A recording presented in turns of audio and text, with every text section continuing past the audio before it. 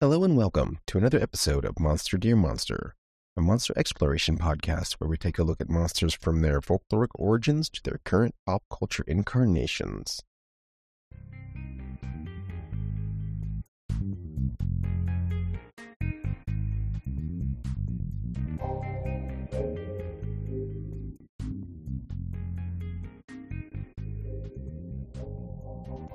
I'm your host for this episode, Cameron. Happy New Year, everyone. We haven't had an episode since last year, and I'm quite happy to be back.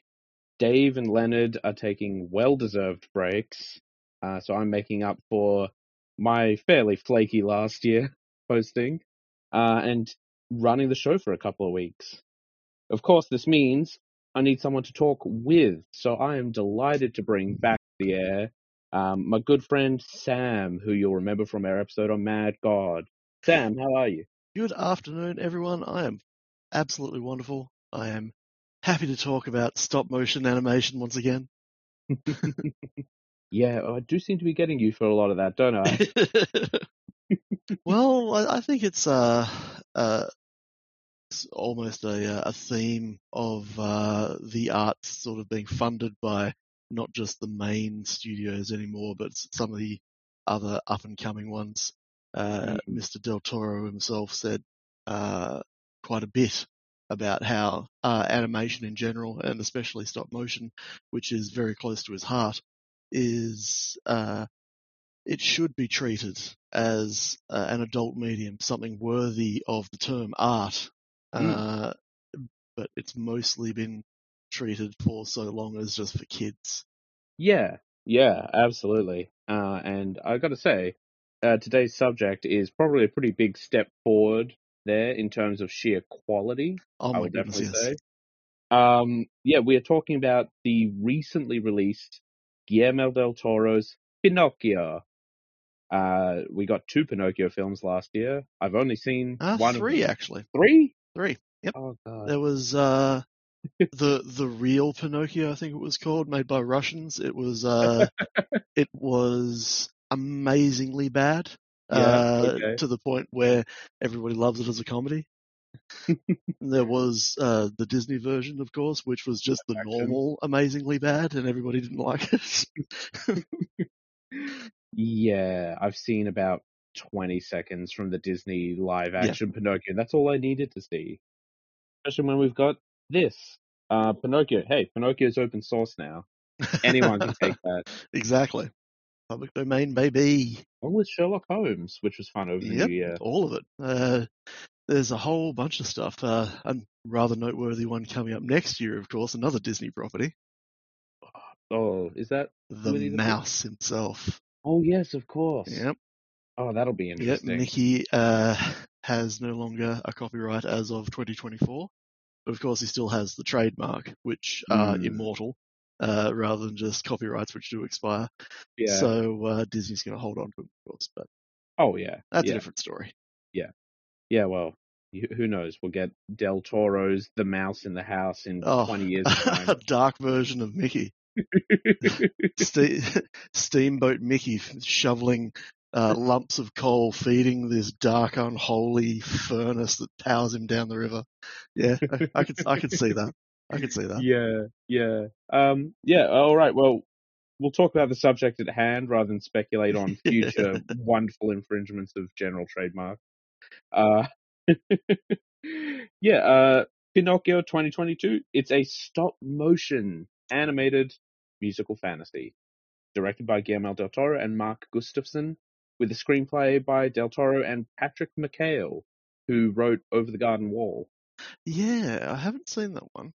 You should watch it. It's good. It's pretty good. But yeah, it is so good to see quality stop motion and accessible as well. Like, this is clearly very well done. Yeah. And it's got plenty for adult viewers, but I think it's also fine as a kid's film. And man, if I'd had a movie that looked this good as a kid, I would have been in the film industry and not a teacher. I would have gone straight into the little claymation pit that everyone goes into. Well, I'm not going to lie. Wallace and Gromit definitely sort of pushed me towards the arts when I was a youngster. That was, there but for the grace of God sort of thing.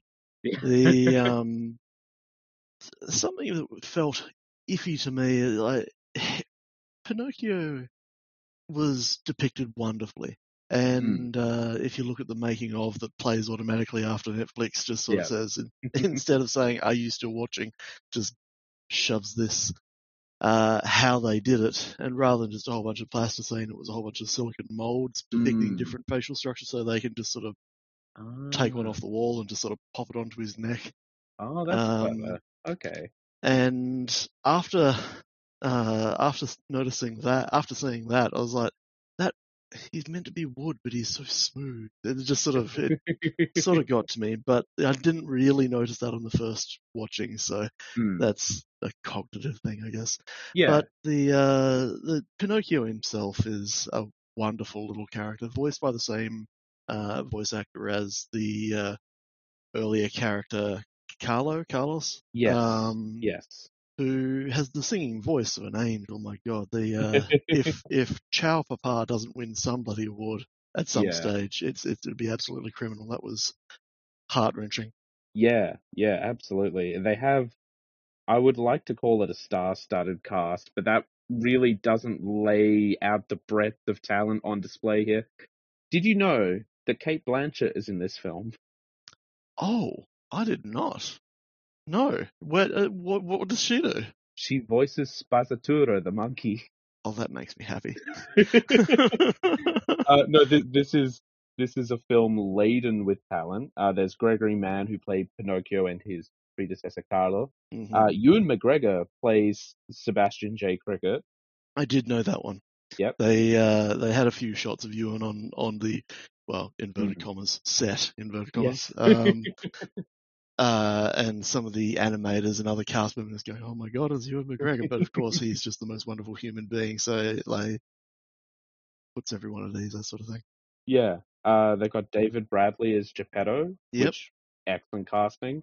Apparently, Del Toro wanted John Hurt for the role, but they didn't start filming before the end of 2017. So yeah, that's that. He would have done an amazing job. Yeah. Christoph Waltz as Count Volpa. Oh my God, he stole the show, didn't he? You immediately identified his voice as, oh, it's Christoph Waltz doing his villain voice. Excellent, I'm in for this ride. Yeah, exactly. And then just to list them out, we got Tilda Swinton, Cate Blanchett, Ron Perlman, Finn Wolfhard, Bern Gorman, Tim Blake Nelson. A ton of really talented, really well acclaimed actors, and they all killed it. The thing, like, the quality is not just visual here. Throughout the film, like, the acting is top tier, direction is really great. It is oozing with quality. The Ron Perlman, as soon as you hear him, you instantly like put his face on the character. Yeah. And there's so many films which try to animated films that try to adapt the character to suit the face of the person. They don't in his character. And for the entire movie, I was just sort of overlaying Perlman's face on this upright fascist pencil-thin mustachioed character, and it was a weird superimposition. Yeah, I'll bet. Yeah, I do really like the characters are quite distinct in that. Like, they, as you said, they didn't go with making them look like they're voice actors, which is the advantage of doing stop motion rather than, say, a motion capture based CGI. Yeah, is it's way easier to get a really unique looking character in there and, as you said, build a bunch of faces. Yeah. Like, here's the happy face, here's the sad face, etc., etc. Yeah, so as far as the story goes, it's pretty close to the original Pinocchio story, which was written in the 1880s, with the exception it's set sort of 40 to 60 years in the future from that point. So we start off with the tale of Geppetto, the woodcarver, in the ending throes of World War One. He's, living his blessed life as this woodcarver in this little Italian town with his young son, his little Italian son, who loves his little Italian clogs. Oh my God, they were a work of art. It was wonderful to see. Yeah.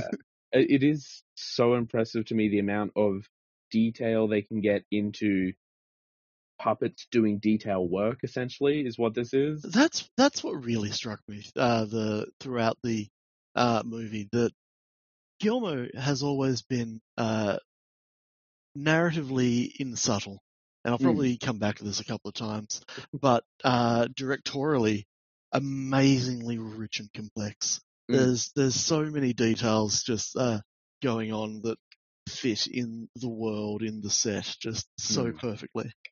Yeah. And sometimes they spend just the most glancing second on them, and then sometimes they work it out over a few different scenes. But it is so rich and welcoming. There's a lot to see, digest Yeah. visually. Yeah, no, absolutely. But yeah, he's going through his normal day. He's building an enormous crucifix for the local church. That's what you do. When you're the woodcarver, is someone says, "Hey, we need a 16-foot tall Jesus Yeah. for our little rural town." He goes, "Okay, we'll work on that." And his son is helping him. He's doing the finishing touches.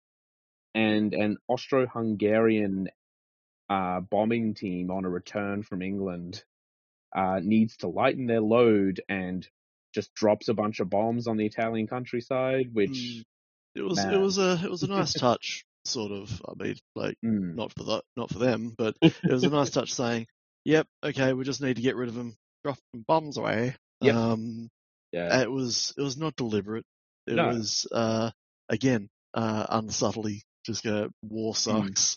yeah, People get hurt in the process regardless of what they're trying to do. yeah, exactly. A tragic accident. Carlos, who had run back into the church to get his beloved pine cone. Geppetto, very environmentally conscious. Every time you cut down a pine tree, you need to find the perfect pine cone to grow a new one with. Is caught in the blast, and Geppetto's life is absolutely ruined. Mm-hmm. Which, Carlos was his world, and we fall into the deep, dark depression of the woodcarver.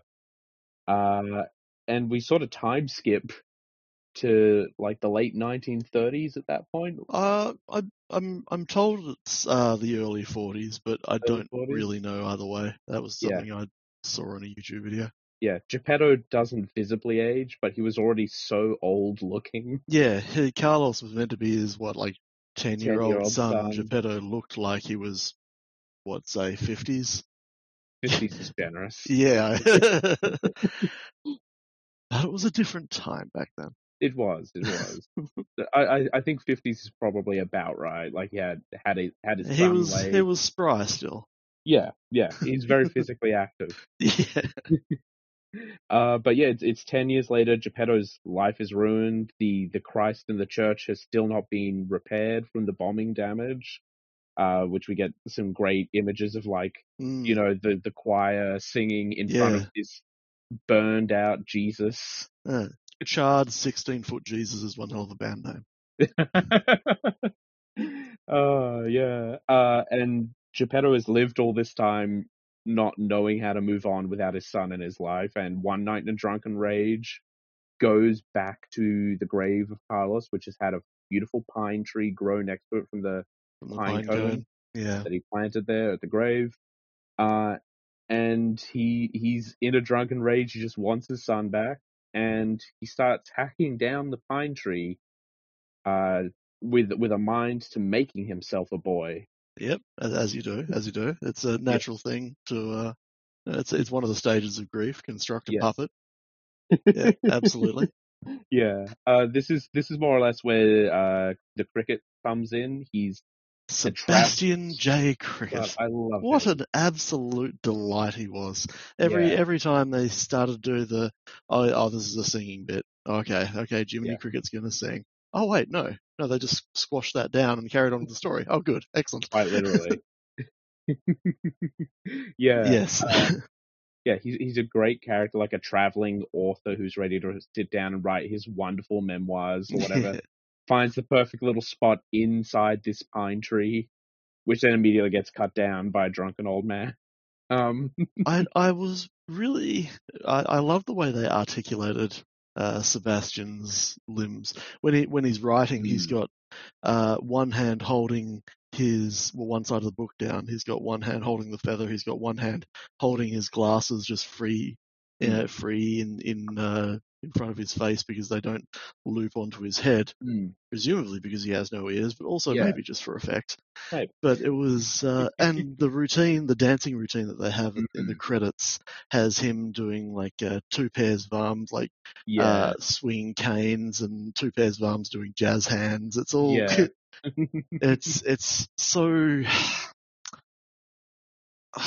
wonderfully authentic. And I suppose that's what we're here to talk about, creature design, right? Yeah. It's, it comes out to an anthropomorphic character with 6 limbs. It's how you would expect him to move around. It's really well done. Like, he moves in a way that feels natural, but like you said, when you stop and look at what he's doing, you're like, this guy's got a lot going on. Yeah, exactly. Yeah. I really love it. He's a great character throughout the film, obviously. As I said, acted by Ewan McGregor. Beautiful voice as well. But yeah, this is where this sort of falls into the horror category a bit, because we then get almost a Frankenstein-ish scene of Geppetto hauling this lumber back to his house and in a frenzied rage constructing his creation. Very Frankenstein, isn't it? Yeah, definitely. Like, it's violent. Yeah. Like, he's slamming the pieces of wood together and just bundles of nails being driven into the flesh of the tree and stuff. Yeah. It's kind of ridiculous how gruesome it feels, given that it's just wood. Yeah, but I suppose that's exactly it. We know that a living being is being constructed here. And so to have such a violent approach to the creation of life is, I get it. I don't know. Maybe it's not appropriate thematically, so it clashes, and that we're meant to feel odd, or if there's something else being talked about there, I don't know. Yeah, I mean, I think it's a good expression of everything that's been boiling up inside Geppetto over this time. He's just finally sort of gives up on holding it in and is like, I don't care what anyone else thinks, I'm going to make a puppet for a son and I'm going to be happy. Yeah, as drunken projects go, far be it for me to cast the first stone. That doesn't seem too odd, really. Yeah, no, fair. But he passes out before the puppet is properly completed. He's all there. He's just not very refined in a lot of his aspects. When he passes out and falls down the stairs, for a second there, I thought they were going to go really dark and just have him hit his head and just sort of bleed out or something. Yeah. And Pinocchio is forced to grow up fatherless or something like that. Because, I mean, it's Del Toro. We know he's going to subvert a bunch of stuff here. Oh yeah. So when he falls, but just sort of trips and then just falls on his butt and then just sort of sits down and passes out and just starts snoring. I go, oh, thank goodness. Yeah. There's a few moments throughout the film like that where where they really subverted what I thought they were going to do. Yeah. In the scene where they're in the stomach of the whale trying to get out, and Pinocchio's just about to fall. I'm almost like reaching out physically to the screen. No, I'll catch you, Pinocchio. But he does fall, but in a way that you don't quite expect. Like Geppetto manages to catch him, but then falls after him when he's in the whale's mouth with the bomb. And the bomb is attached to a chain strapped around a tooth. I thought, aha, they're going to lift off the chain off the tooth and then he'll swallow it and everything will be fine. But that's not how it does. The wave sweeps him past down the bomb and you're like, oh no, how is he going to do it? How are they going to figure it out? It was a delightful little subversion of expectations of how they were going to work out those scenes. Yeah, and it's such a good way to get you like immersed and just running along with the film. Because I agree, like throughout the whole film, I was pretty wrapped with the whole thing. Like, I took a break to get some water, but otherwise, I just kind of forgot everything else happening. Like, really just following along, and like you said, getting it. Like, I don't usually get to the point of like, Oh, ooh, Yeah. clutching my metaphorical pearls at stakes in a movie. Yeah. But I don't know, this one connected a little more, which was nice. Um, but yeah, Geppetto passes out, the most fluid stop motion animation of a man sliding down a ladder I've ever seen. Um, Yes, yes. and the wood sprite, sort of this Ah, collection of Tilda metaphysical Swinton's beings. characters. Yes, yes, Oh yes. my god, Like so good. the second you start to see like the wings and the eyes, and you go, "Aha! Biblical angel, biblically accurate angel. Wonderful. Yes, good. This is what I came for. Yeah, This is the Del Toro we know and love." yeah, exactly. And it is very much in the vein of the Hellboy angel. Oh, when Hellboy brought that character, it was Azrael, right? It I was think the it was Angel of the Death. Angel of Death. Yeah, yeah, And eyeballs through the wings, although the face itself was blind.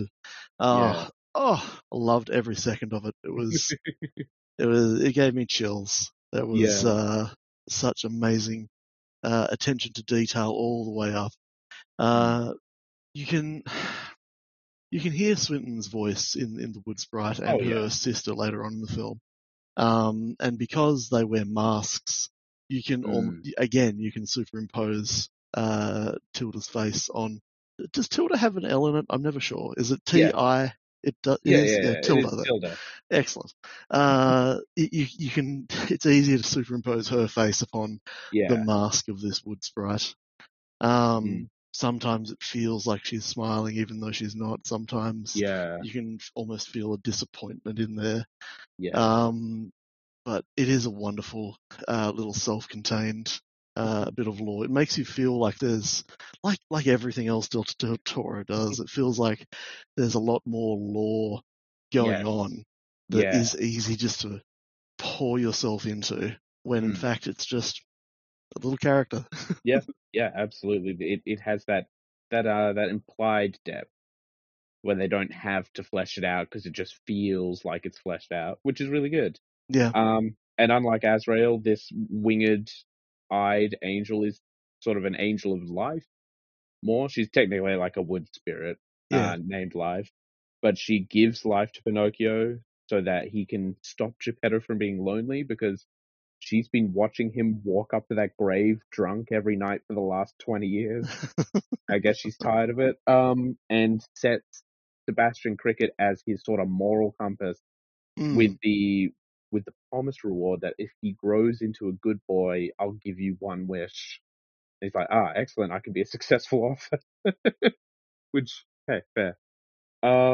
And then the next morning, Geppetto awakes, head very sore from all the drinking and also puppet construction, and we right. get just a genuine horror movie experience again. Yeah, yeah. Of a creature with articulated limbs suddenly realizing it has articulated limbs. Let's Mm. experiment with this articulation. Do a Yeah. full Exorcist girl of spinny head. Um, let's see if we can bend our elbows in every direction possible. Mm. Yeah, it really. Yeah, well, that's the thing, because Pinocchio doesn't understand how his own body is meant to move. Yeah, And because he's a puppet, he's got a lot more physical range of movement than any yes, human would. He doesn't have any connective tissue to worry about. It's just if the ball can rotate in the socket, etc. And he learns how to be more human-ish in his motion through the film. Like yes, there is a point where he stops fully rotating his head 180 degrees to look behind him and starts actually turning around and stuff. yeah, And right. I guess, yeah, I wasn't really looking for that point, but mm, yeah, no, I'm gonna have to go back and see exactly where that happens because that's probably yeah, important. yeah. It's sort of partway through the film I noticed that he had stopped doing that. In this first half, it's very clear I mean, right in this initial introduction, like you said, he's moving like a spider Yeah, or a little goblin or something. His limbs going everywhere. There's heads yeah, rotating around. But he picks up the general sort of walking and moving. But for the first half of the film, he just flips his head around whenever he wants to look behind him, and it's real creepy. yeah, yeah. It is a bit. His mouth, I never quite got over. Just this massive gash in the wood. Yeah. Even when he's smiling, the tiny little unchanging eyes and just this massive opening in the mouth is still a bit uncanny valley, but I guess that's the point. Yeah. I mean, what makes the mouth bad for me is that he does have what appears to be an organic tongue. Cool. There's a point in the movie where he sticks his tongue out and blows a raspberry at someone, and my brain just went, "No, you're not allowed to have flesh." That's not how sound works. Stop it. No. But that's not right. Why does he have a normal tongue but a puppet body? What's going on? Like, what is going on there? Actually, he eats and drinks. What's going on in there? I want to know. He is definitely shown to overeat when he's first introduced to cotton candy and hot chocolate. I guess we're just meant to go with it. Yeah. It doesn't really come up at all. It's not like a hindrance. No.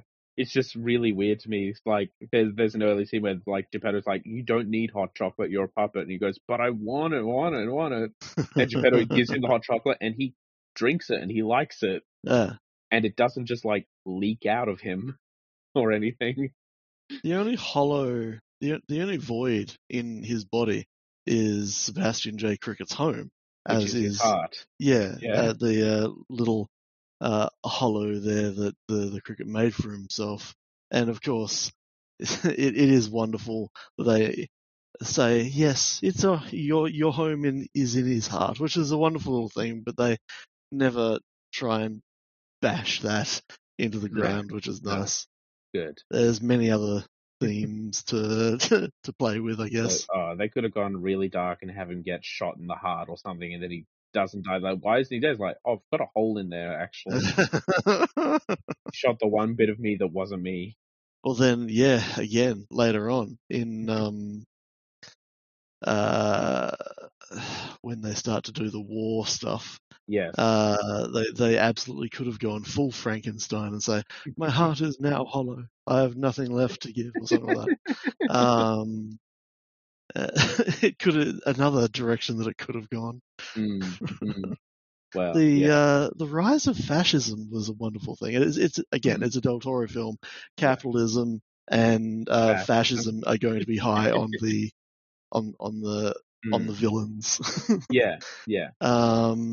I learnt in the last couple of days that the voice actor for Geppetto in the 1940s Pinocchio film was actually a Nazi. Oh. Cool, I guess. Yep, so there's that. Really restructures that film that I watched as a kid. That might be just an internet rumor, but that's something that I learnt from the internet. But they do kind of treat fascism with both the derision it deserves, but also lightheartedness enough to keep it a kid's film, with Pinocchio doing his wonderful song and dance about farts directly in front of Mussolini, with his response of, "I don't like these puppets. Shoot them." Oh man, I did love the Mussolini character.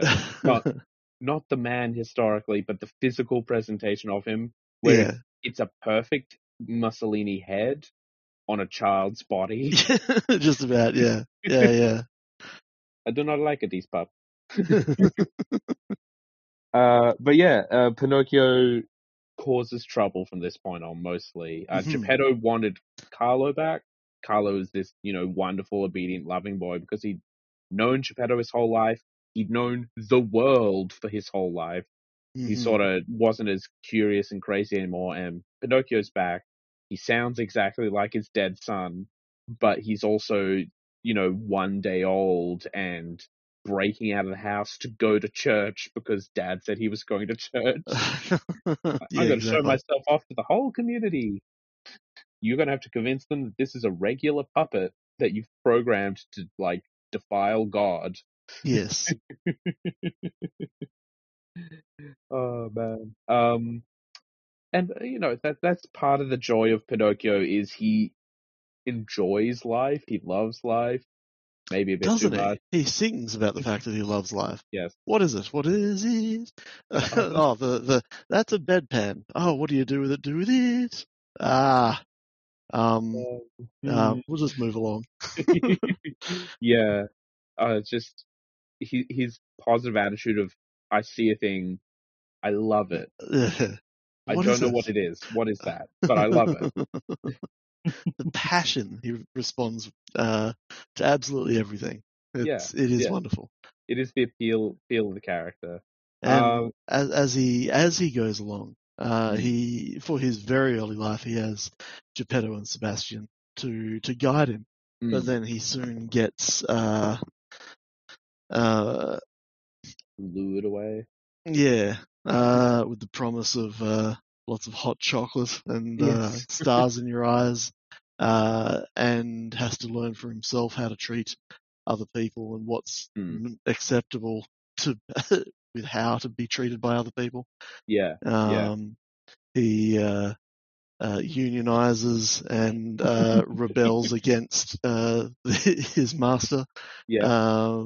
Which is again another Del Toroism. Yes. Yeah, the rise of the Union. Yeah, it's pretty great. Word. There we go, Brain. Thank you. So yeah, he causes this massive stir in this rural village, to which the local priest and the local head of the fascist government here, the Podesta, Yes. Ron Perlman, come to visit. Like, listen, we're not going to ask where the puppet came from. It's just a puppet. We totally believe you that.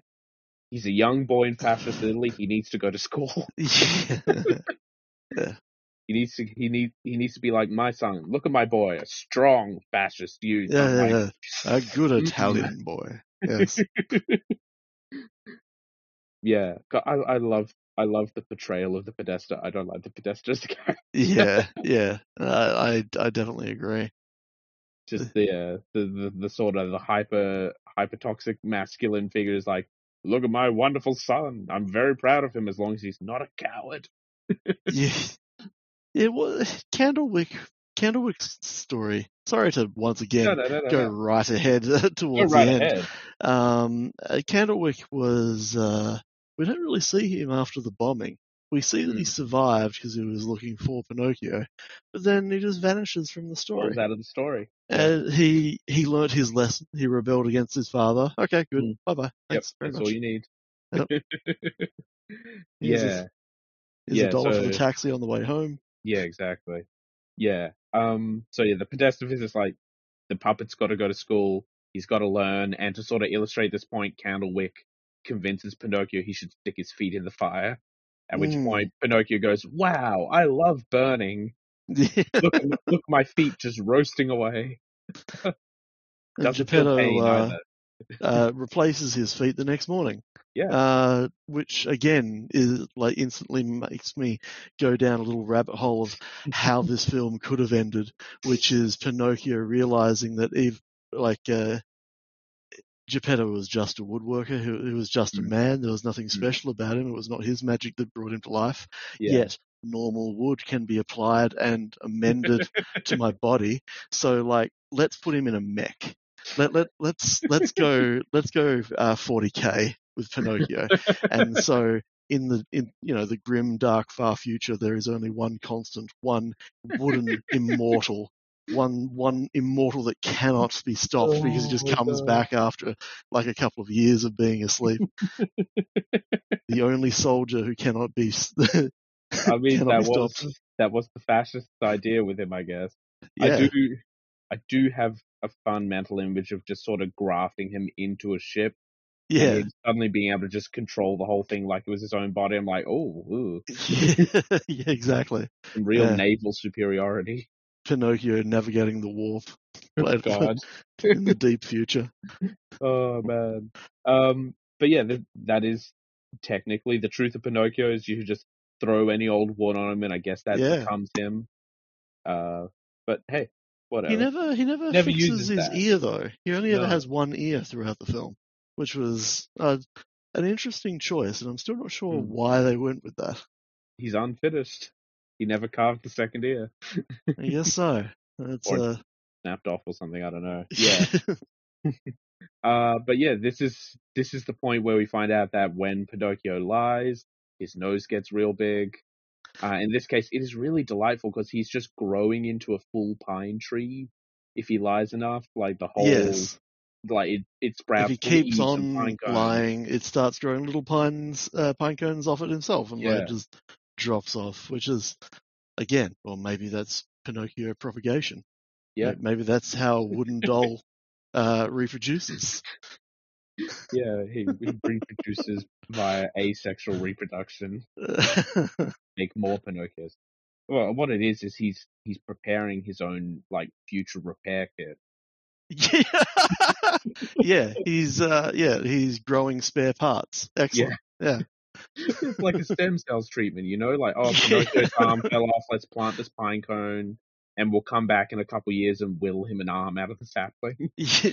I just can't throw the image of him being like having a full underground base full of spare parts where like it needs to go full war doctor Pinocchio.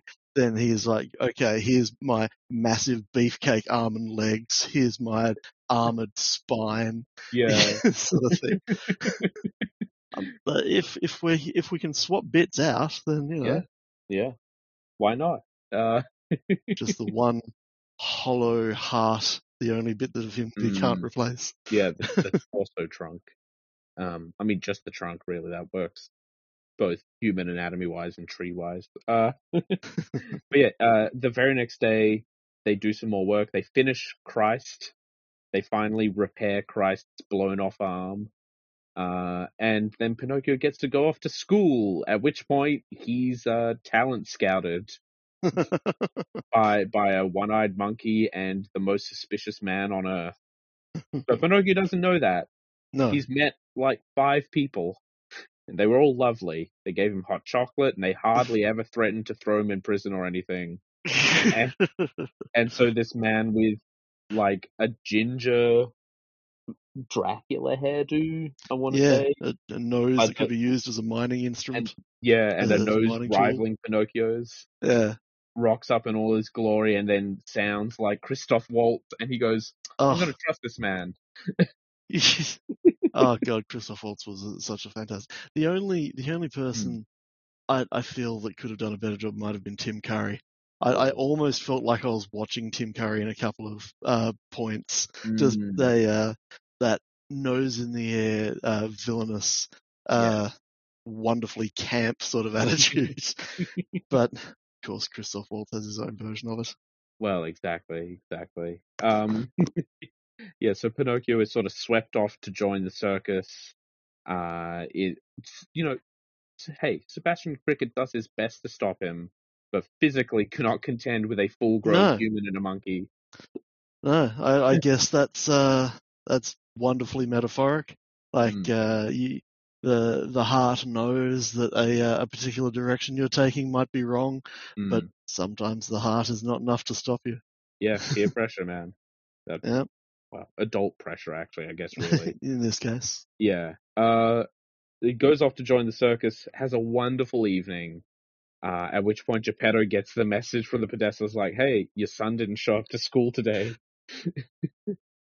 Gotta go looking for him. And Geppetto finds Sebastian's crushed, nearly lifeless body, picks him up, and through the rules of slapstick, Sebastian is then fine. Tells him that Pinocchio joined the carnival, and off he goes to rescue his son. The long and the short of it is, Pinocchio's a star. He's beloved. Because there's no better intro to an act than this is the puppet show. Open the curtain, there's the puppet on its strings. And then you pull out a sword and cut the strings. And the puppet dances and does a beautiful musical number. It's fantastic. He's a huge hit, and Geppetto is very angry that he didn't go to school and angry that he, half destroyed Carlos's old school book that he'd been given. And so begins leaving with him and is accosted by Volpe on the way out, at which point there's a bit of an argument. They literally struggle over Pinocchio, At which point Yes. he's run over by a truck. Yes. Yep. That didn't really feel out of place either, which is a little bit odd, I guess, because obviously it wasn't really a thing in the original. No, But no. it was what's the word? Telecast. Oh, yes. It was shown. You could see the truck coming. Yeah, foreshadowed.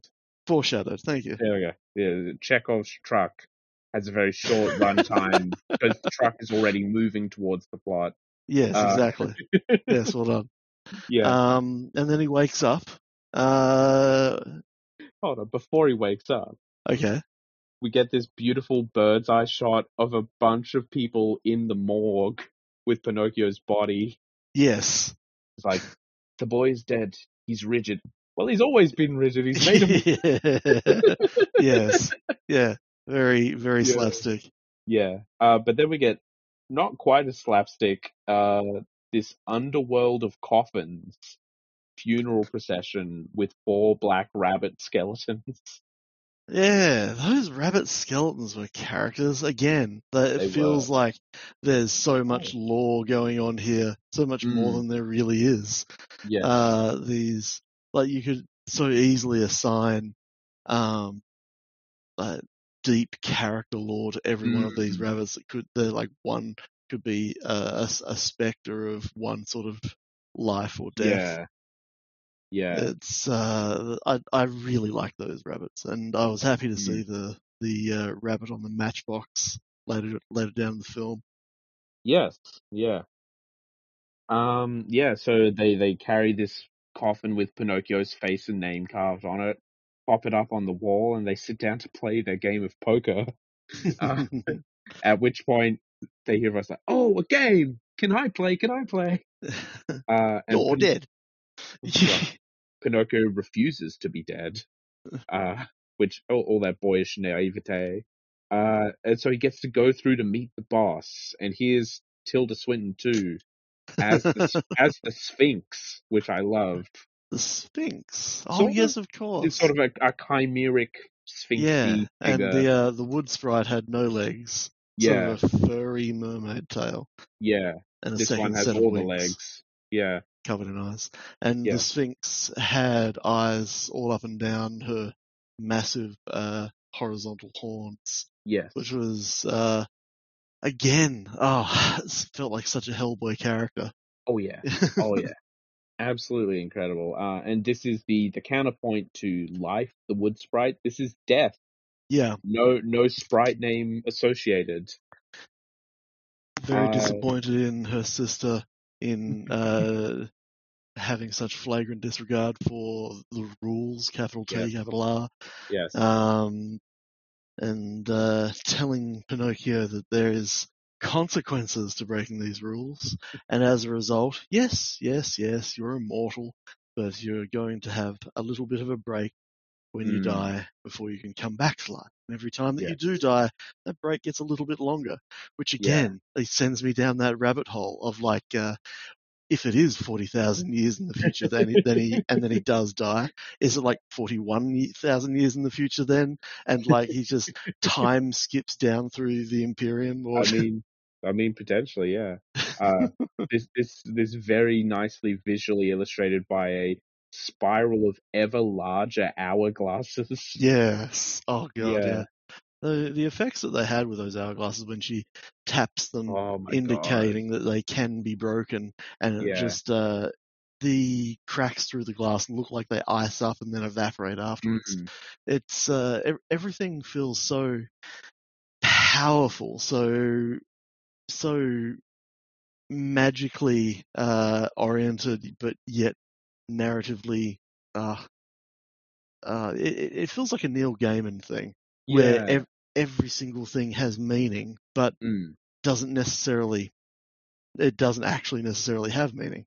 Yes. It just feels like it does. It's such as the power of how they've created the scene and how they light it and everything like that. That's it's so rich. Really good. It's really good. But yeah, Pinocchio gets to turn over the first very little hourglass and says, "Wait, I've got a question for you." And the hourglass runs out. He sinks into the black sand and wakes up on the table in the morgue, shocking everyone. The Podesta immediately says, "Well, he's off to the youth camp. He's the perfect immortal soldier for fascist Italy." Volpe is like, "Oh, cool, he's immortal. I've still got this contract with a 10 million lira breakage clause." And Geppetto goes, "Well, we're going home." uh, I I do think the fascist identifying him as the perfect soldier was quite amusing.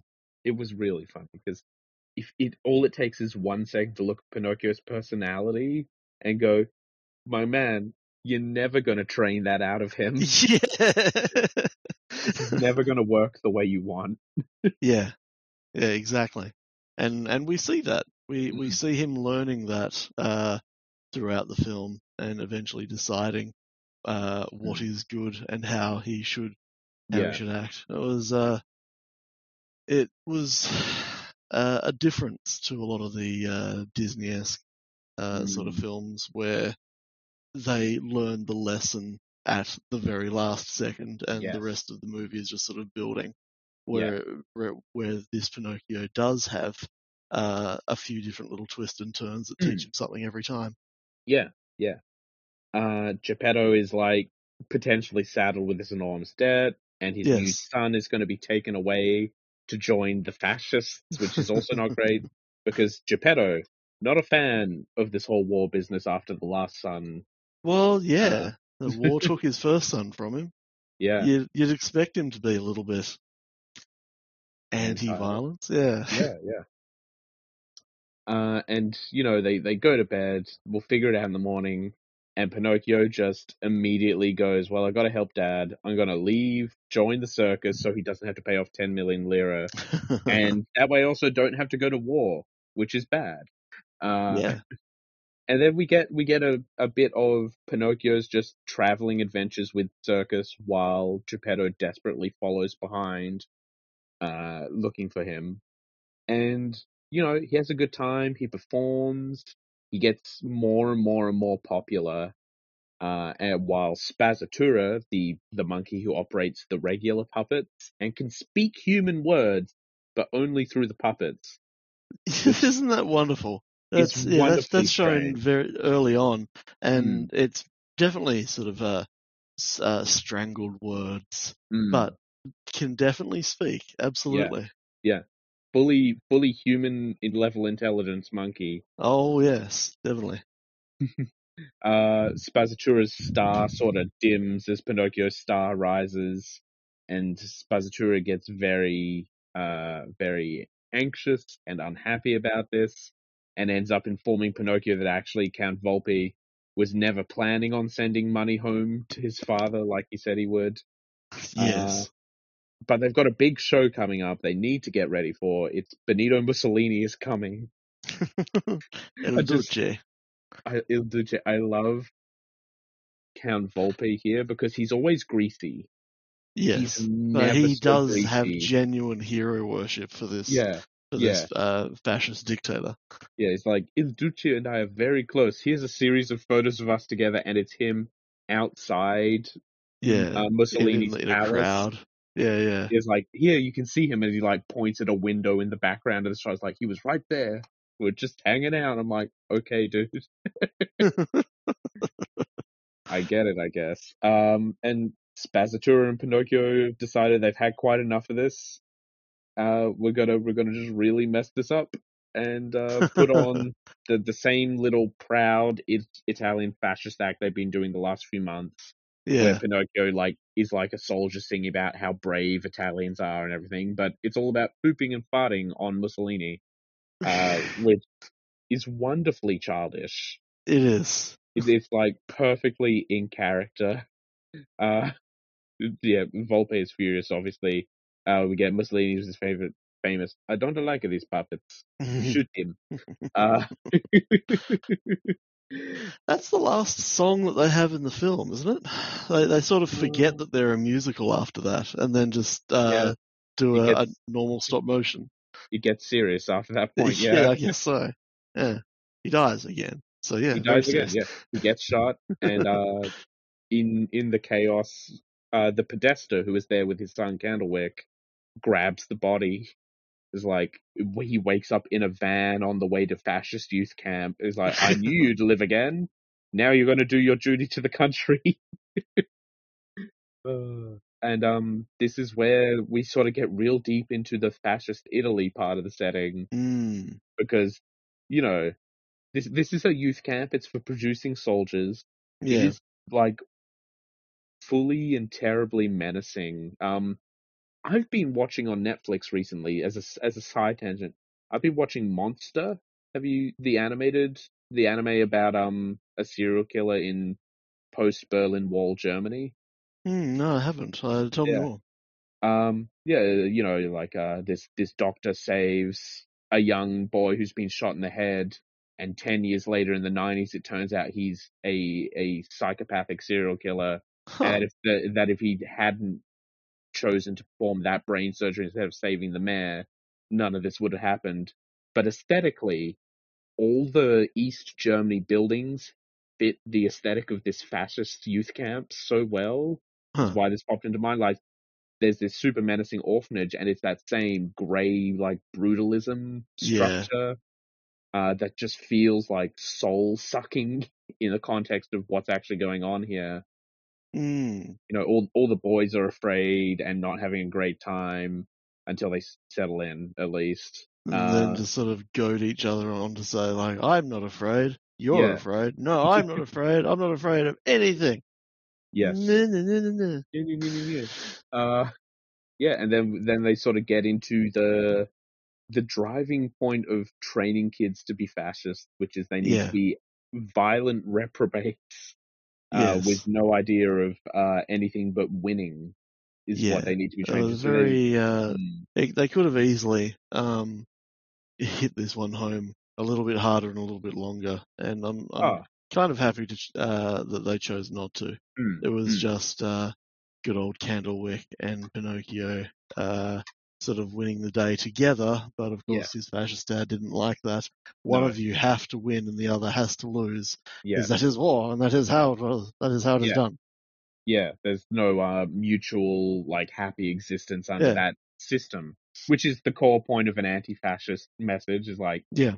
these people aren't going to tolerate anything else working out, Yeah. No and shades of grey. If you're not for yeah. us, you're against us. Yeah. Yep. And they illustrate that really nicely because, yeah, they do a sort of a capture the flag style Yeah. exercise where they pit the boys in two teams against each other. And it ends with Candlewick and Pinocchio sort of in this fierce battle to tie the flag on. Yeah. And they both win, they decide. So they tie the flags together and raise this like unified flag. I'm like, oh, that's so sweet and touching. This isn't going to end well. And the Podesta indeed draws his pistol and tells Candlewick to shoot Pinocchio. Shoot him. Yeah. It's okay.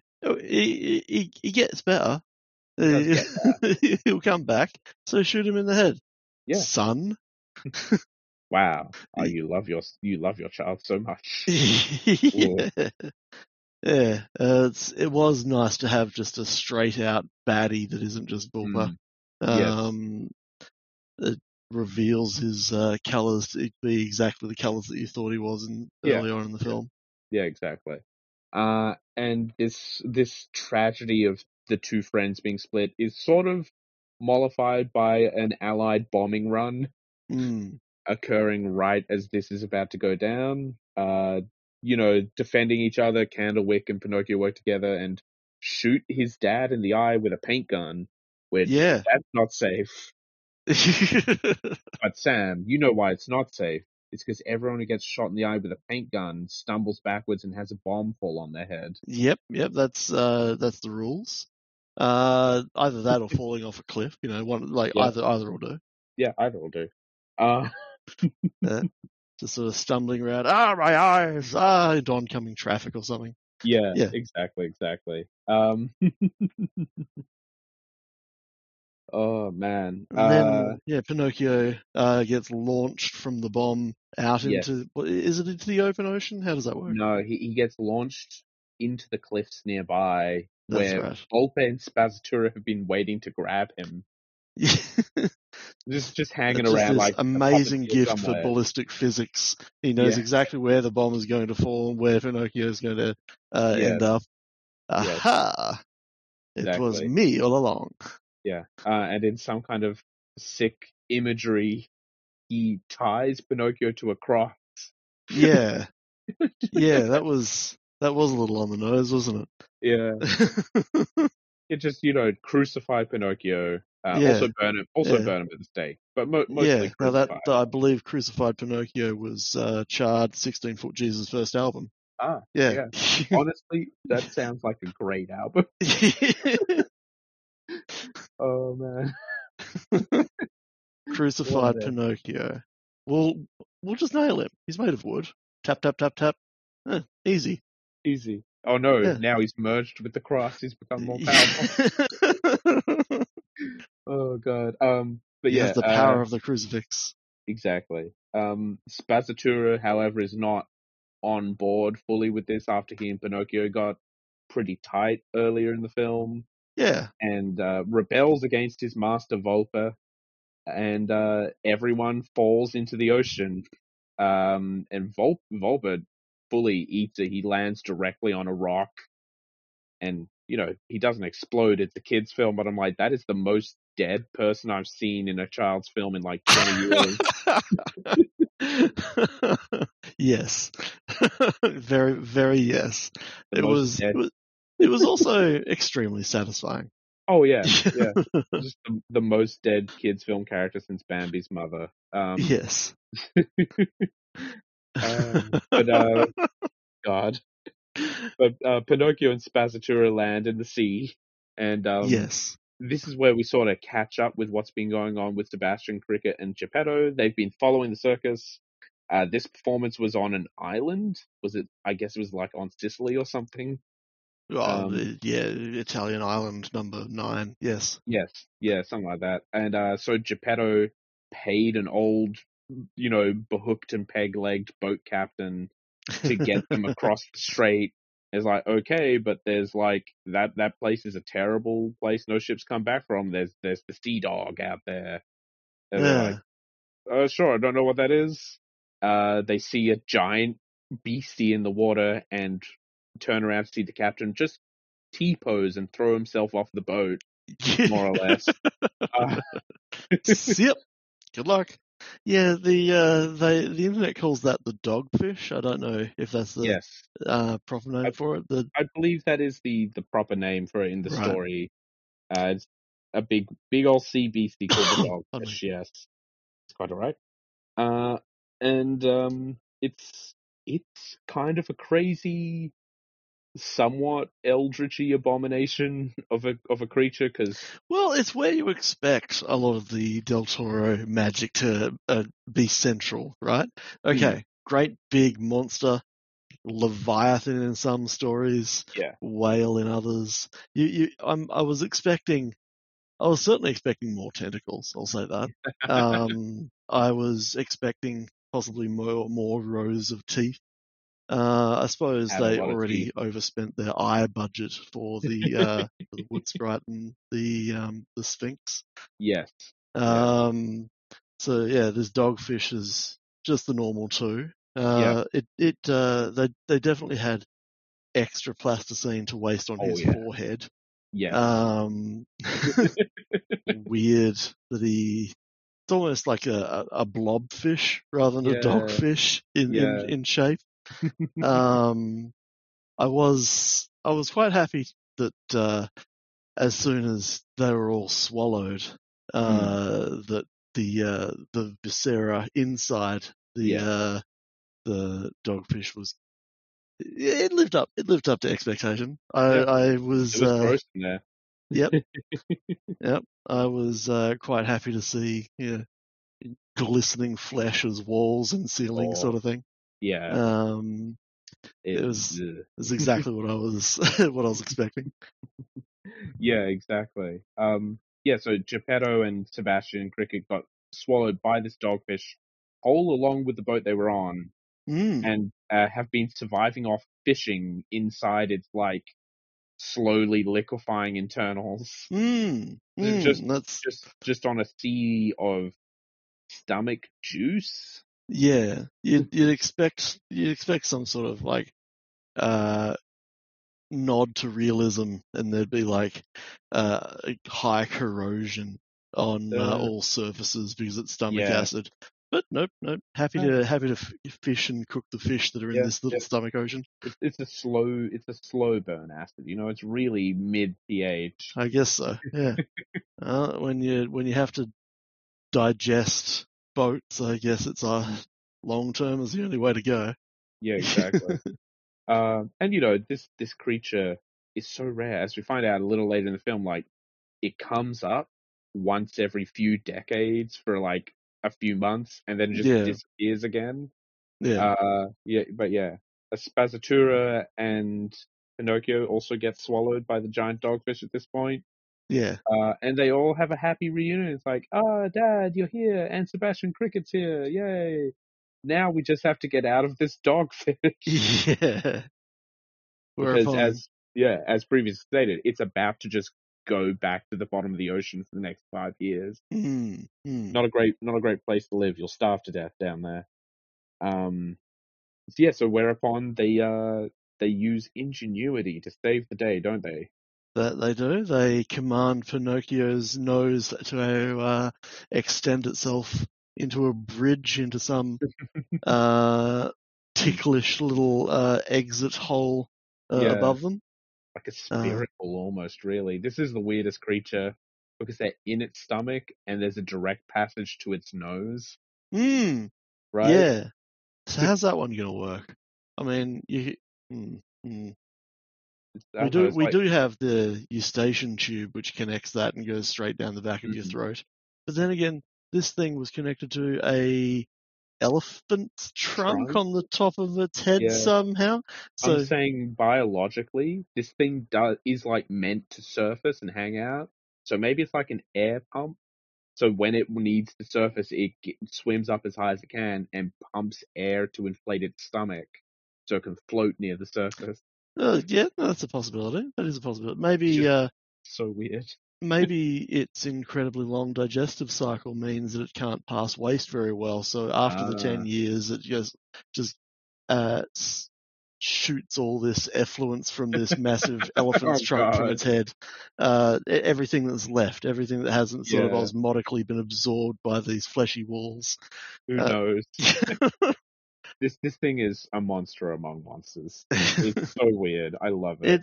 It is. I mean, coming off the back of Mad God, it's really hard to compare any weirdness. That just skews absolutely everything. Oh yeah, absolutely. But claymation has always been extremely expressive with monsters, and such an amazing medium to express yourself creatively. This dogfish almost seemed basic, almost seemed like more of a plot device than a monster or a creature unto itself. It was absolutely wonderful. It was what it needed to be, but at least for me, it didn't feel as fleshed out as the wood sprite or the Sphinx. There's not that extra room for like wondering about how exactly it fits into the world and cosmology. It's a big sea monster. Big sea monster. Yes. But they climbed the Pinocchio nose bridge, which he can snap off at will, which I also hate. Like, once it's long enough, it's heavy enough that he can just sort of snap it off, and then he just has a flat nose for the rest of the scene, and I hate it. It does seem weird. We're having an entire movie with a large carrot on your nose, and then just crack. There we go, normal nose. But I guess that's narrative imperative, isn't it? He picks up on the fact that he needs to lie to make his nose grow, so that they have a bridge very, very quickly. he goes into it with gusto, knowing now the difference between truth and lies and how important they are, and zoom, and he saves the day. But then he doesn't, because good old Geppetto and they were climbing up his nose and nearly got out, and then Pinocchio falls off, and then Geppetto falls off in the subversion of, are they going to catch each other? How are they going to get out? And then then they all get sneezed out, which is fine.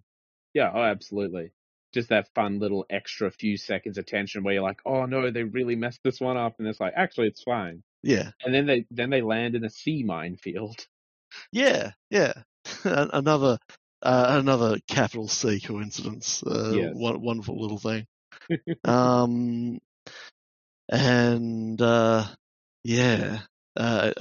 where he swallows that sea mine, and you expect them to just sort of throw off the chain, and I was expecting Pinocchio to almost run on the water so quickly, like Wile E. Coyote, his way after shoving the sea mine down the throat. But no, it's much more intense than that, and he gets washed down past the sea mine, and then has to swim up a river, and grab onto the sea mine, and then just go book, and press the pin to make it explode. Yeah, it's the dramatic moment of any movie with an explosive device, where a character is being gut shot and is dragging themselves. The big button is like, I gotta. Fade to white. So fade to chunk in this case. Yeah, in this case, fade to let's feed the fishies. Again, a very satisfying end to a character. How did the whale die in the original Pinocchio? How did they? I don't know if it even did die. Let me look at that. Or do they just did they just escape its mouth and then wash up on the shore later on? Maybe they did. Let me look quickly. I'm gonna do a quick bit of on the fly research.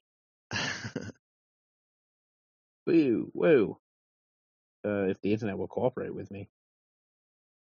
Smash the rafts to pieces. Yes. Okay. In the Disney animated Pinocchio, they are swimming away from the giant whale and swim through a small hole in a big rock structure, which the whale slams itself into. That's right. Yes, that's right. That's how that one goes. In this case, the sea mine, much more action packed. Yeah. Well, we have certain standards to uphold today. If there's been very few guns in the movie so far, so surely we have to have some sort of explosion. I mean, fair. If you show a sea mine 20 minutes earlier when Geppetto's first going, you're going to expect a big bada boom. Yeah, exactly. And Pinocchio is once again flung into the land of the dead. But his father is out there in the ocean, and he's old as hell. He's like 75 or something at this point. So thrown probably into the water, about to die. Yeah, about to drown. Yeah. Pinocchio's like, I gotta go back now. And Death says, you know what? You know how this works. You're onto the third hourglass at this point. Look how big it is. But you can just break the rules.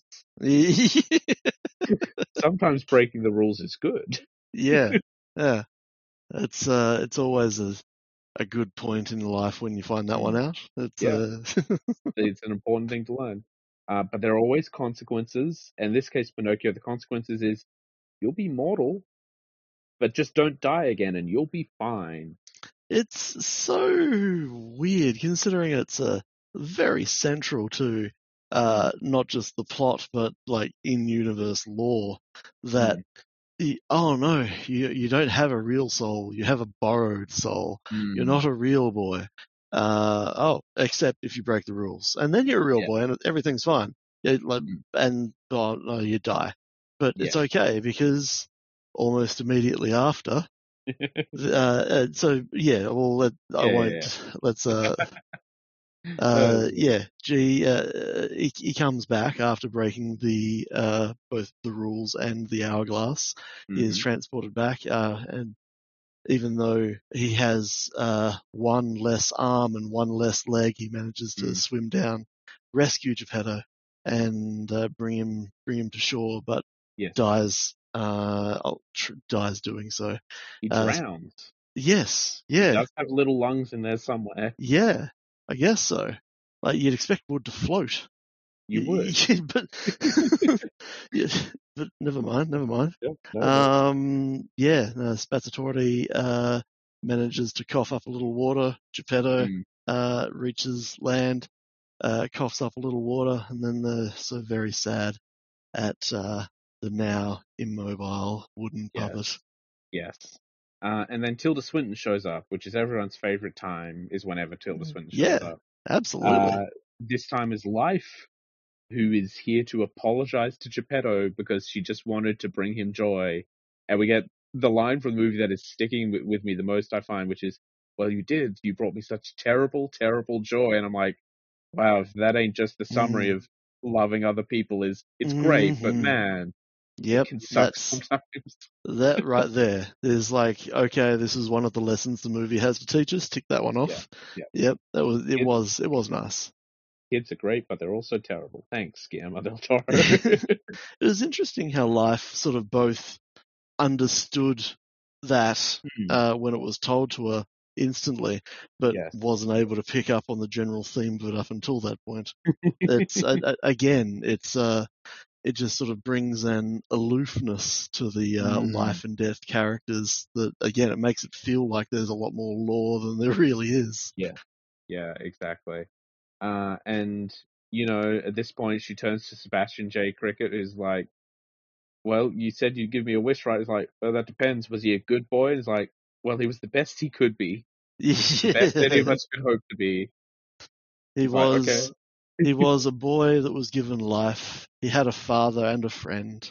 I mean, really, that's as good as most of us can expect. Exactly. So of course, Sebastian J. Cricket wishes for him to be alive again. Yes. Which seems to be like back to the original contract of as long as you wait it out, you're going to live forever. Yeah. Again, he magically is brought back to life. So is he on a borrowed soul again? Is it like back to square one? I think so. It's implied, because directly after that it shows like them going happily ever after. Yeah. He outlives poor Geppetto, outlives Spazzatorre, outlives Sebastian J. Cricket in his little matchbox coffin that he keeps in his heart. That was such a great point, because Sebastian has been narrating this whole film. Like, the first voice you hear is him talking about this story. And then, you know, it's like, and then we lived together for several years. And then one winter morning, they found me all curled up on the windowsill. I'm like, that's a dead bug, all right? Wait, why is he talking? Yeah. And then, and years later, Geppetto couldn't make it anymore. And he passed away. Yeah. And then Pinocchio went off for new adventures in parts unknown.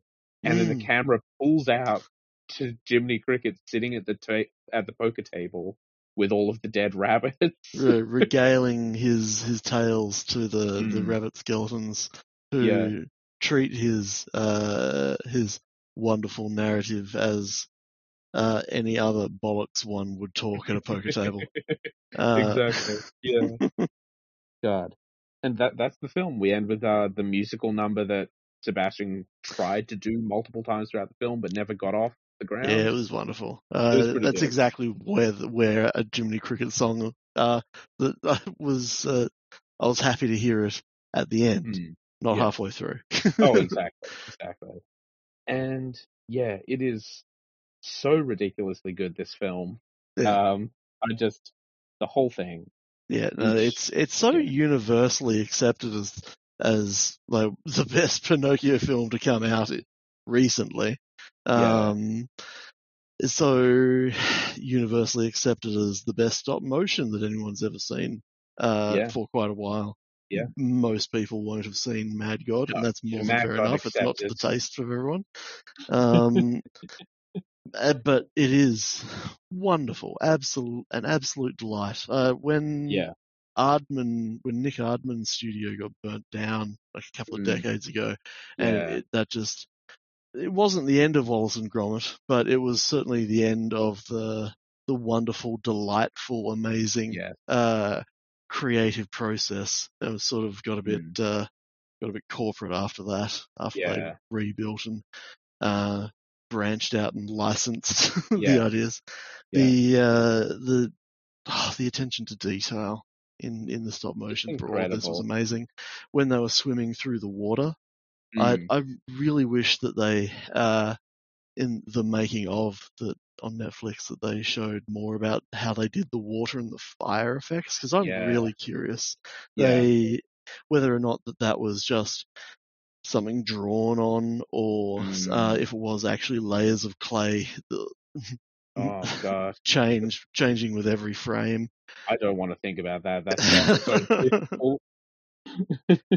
The lighting on all of the sets was amazing. The making of little documentary showed a little of that. I read somewhere else that apparently the lighting director was told to watch The Godfather and just sort of get lighting direction from that. Yeah. And I guess that makes sense. I mean, it's a very Italian sort of film. But having something with the gravitas of The Godfather, something so steeped in omerta institution, and having that mindset, that ambience brought to a puppet brought to life is such a strange combination. But well, thanks Del Toro, you've done it again. He really has. This film was a long time coming. It was. It was announced in 2008 and initially slotted to release in 2013. Yeah. Apparently just kept rolling on until 2017 when it shut down for a year. And then in 2018, Netflix picked it up. And 4 years after that, we got this film. Yep. Netflix picked it up. COVID happened. And then when that died down, barely. Then it came out. Yeah, you can feel the time and effort that has gone into this. You definitely can. It is like detail perfect. Yes. It is kind of ridiculous. Like there are scenes where there are like dozens of background characters. Yeah. Not even out of focus, just behind the main shot. And they are all fully animated and moving as well. And I'm like, how many, like, you take your picture, someone goes in and makes like 400 minor adjustments across this whole little set. You take your next picture. Like, I remember an Aardman Studios interview where they were like, we're lucky to do like 4 seconds of footage a day. Yeah, that sounds about right. There was one point in the children's camp where they were the children, the soldier training camp, where it looks like a trenches sort of situation, and all the boys are lined up in a immobile with the fascist standing in front of them, and as far as you can see, no one's moving. The fascist sort of turns his body and his head to talk to different boys occasionally, but there's almost no motion whatsoever. But there is a spotlight just sort of roaming the trenches all around, and this is exactly the sort of shortcut that most studios would take. They would have the characters immobile, and then they would just have an actual torch just roaming up and down the set and record it in motion rather than stop motion. But that's not what they do. No, they have the light, and they record it frame by frame, moving around it. It's very, very clearly done in stop motion, not the cheating way. Yeah, and that's exactly the. Sorry? It would feel wrong if they didn't. You'd have this section where it would take you right out of the immersion. Yeah, exactly. They choose not to take any shortcuts because this is the art that Del Toro does. Yeah, exactly. Like, I love this guy. From his, my entire lifetime and beyond that, he's been making films, and they've been good the whole time. Yeah. But this feels like a real passion project, which apparently Pinocchio is very near and dear to his heart, and this film is dedicated to his parents, so a lot of love and work went into this. And Yeah, I'm yeah. glad we got it in the same year as two decidedly subpar Pinocchio films. So at least there was one good one for 2022. It is interesting that, isn't it? In an industry full of coincidences, it is interesting that they decide to really release is 3 of the strange. buggers in one go. Well, there'll be 4 Cinderellas or something in a couple years' time, probably. As they continue to mine Yeah, for content, the past. yeah, ever deeper, ever deeper. But yeah, that was Del Toro's Pinocchio. Ending not quite with the Mm. song and dance routine, but before it launches into that, you see Yes. Pinocchio putting to bed his friends, walking away from the grave, and then the camera pans up to a pine cone on a tree, just sort of falling from the tree, and it's well, it's not even implied. It's stated directly that he's immortal because he's outlived everyone around him. Yeah. Without aging. I'm pretty sure killing himself in an accident, as far as we can tell. I'm pretty sure they state that directly. So we are still talking about borrowed soul territory. We are still talking about being able to take random bits of wood and affixing it to yourself. You're not going to quit until Games Workshop licenses Pinocchio 40,000 to Del Toro, are you?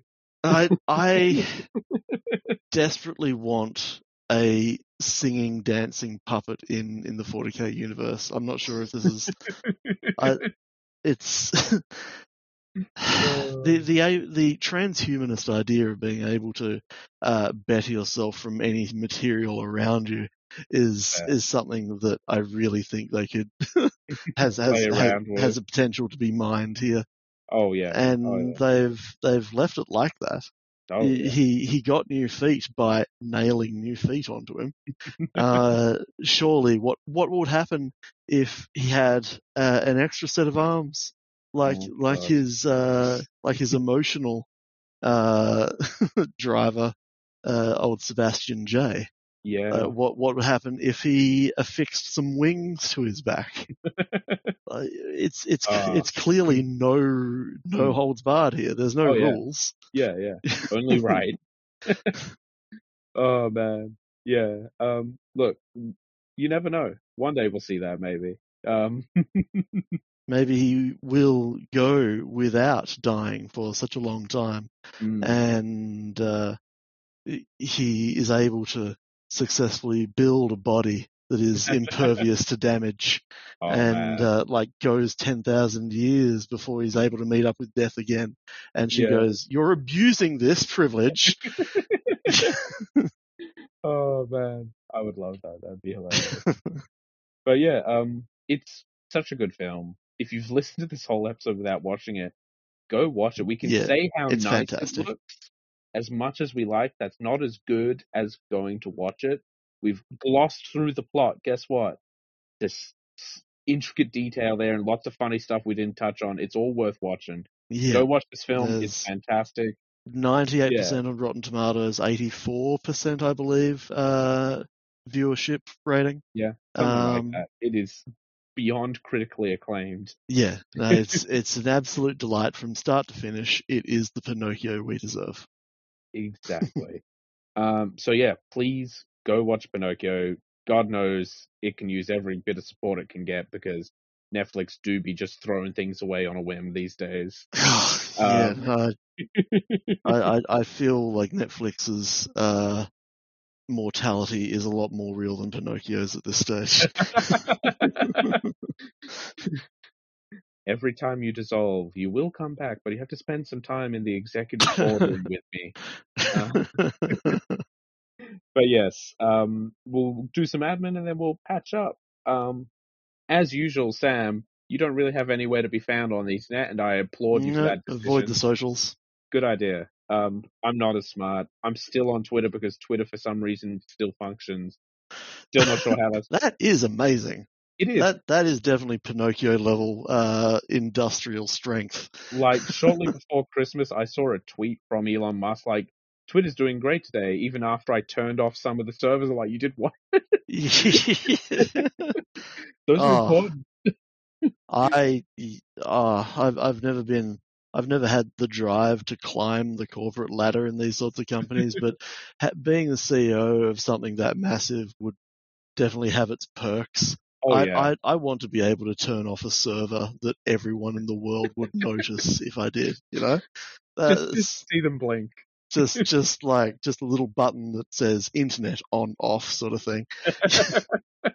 I mean, yeah, this is everyone's mandated day without the internet. I wouldn't mind. Yeah. But yeah, you can still find me on there somehow, some way, at night_twit, and that's night without K. Come see what's going on in Australia. It's hot, and my cat has had dental surgery. God, that was expensive. But I love her, and she's doing fine. So you can see photos of her being weird and zonked out. She is adorable. She is adorable. Our wayward co-host, Dave, you can find at @Tenyonaut_plus. He's got that in the description of the show because Lord knows I'm not going to spell that. And Leonard, you can find on both Twitter and YouTube as Dr. Faust is Dead.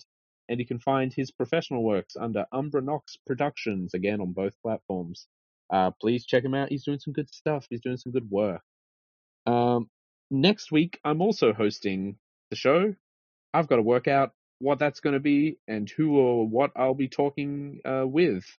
Who knows? I could set up ChatGPT with a text to voice. That's a horror show all by itself. Exactly.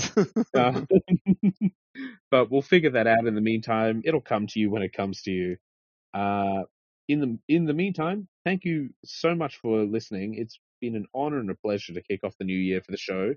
And catch you next time. Bye, everyone. Good evening. Monster Dear Monster is brought to you by Fireheart Media. If you enjoyed the show, please share this and all of our episodes with friends. And remember to rate and review us on your podcast platform of choice. Word of mouth is the only way we grow. If you like, you can also kick us a few bucks to help us keep the lights on at ko-fi.com/fireheartmedia. Check out our other show, Jalachan's Place, at www.jalachan.place.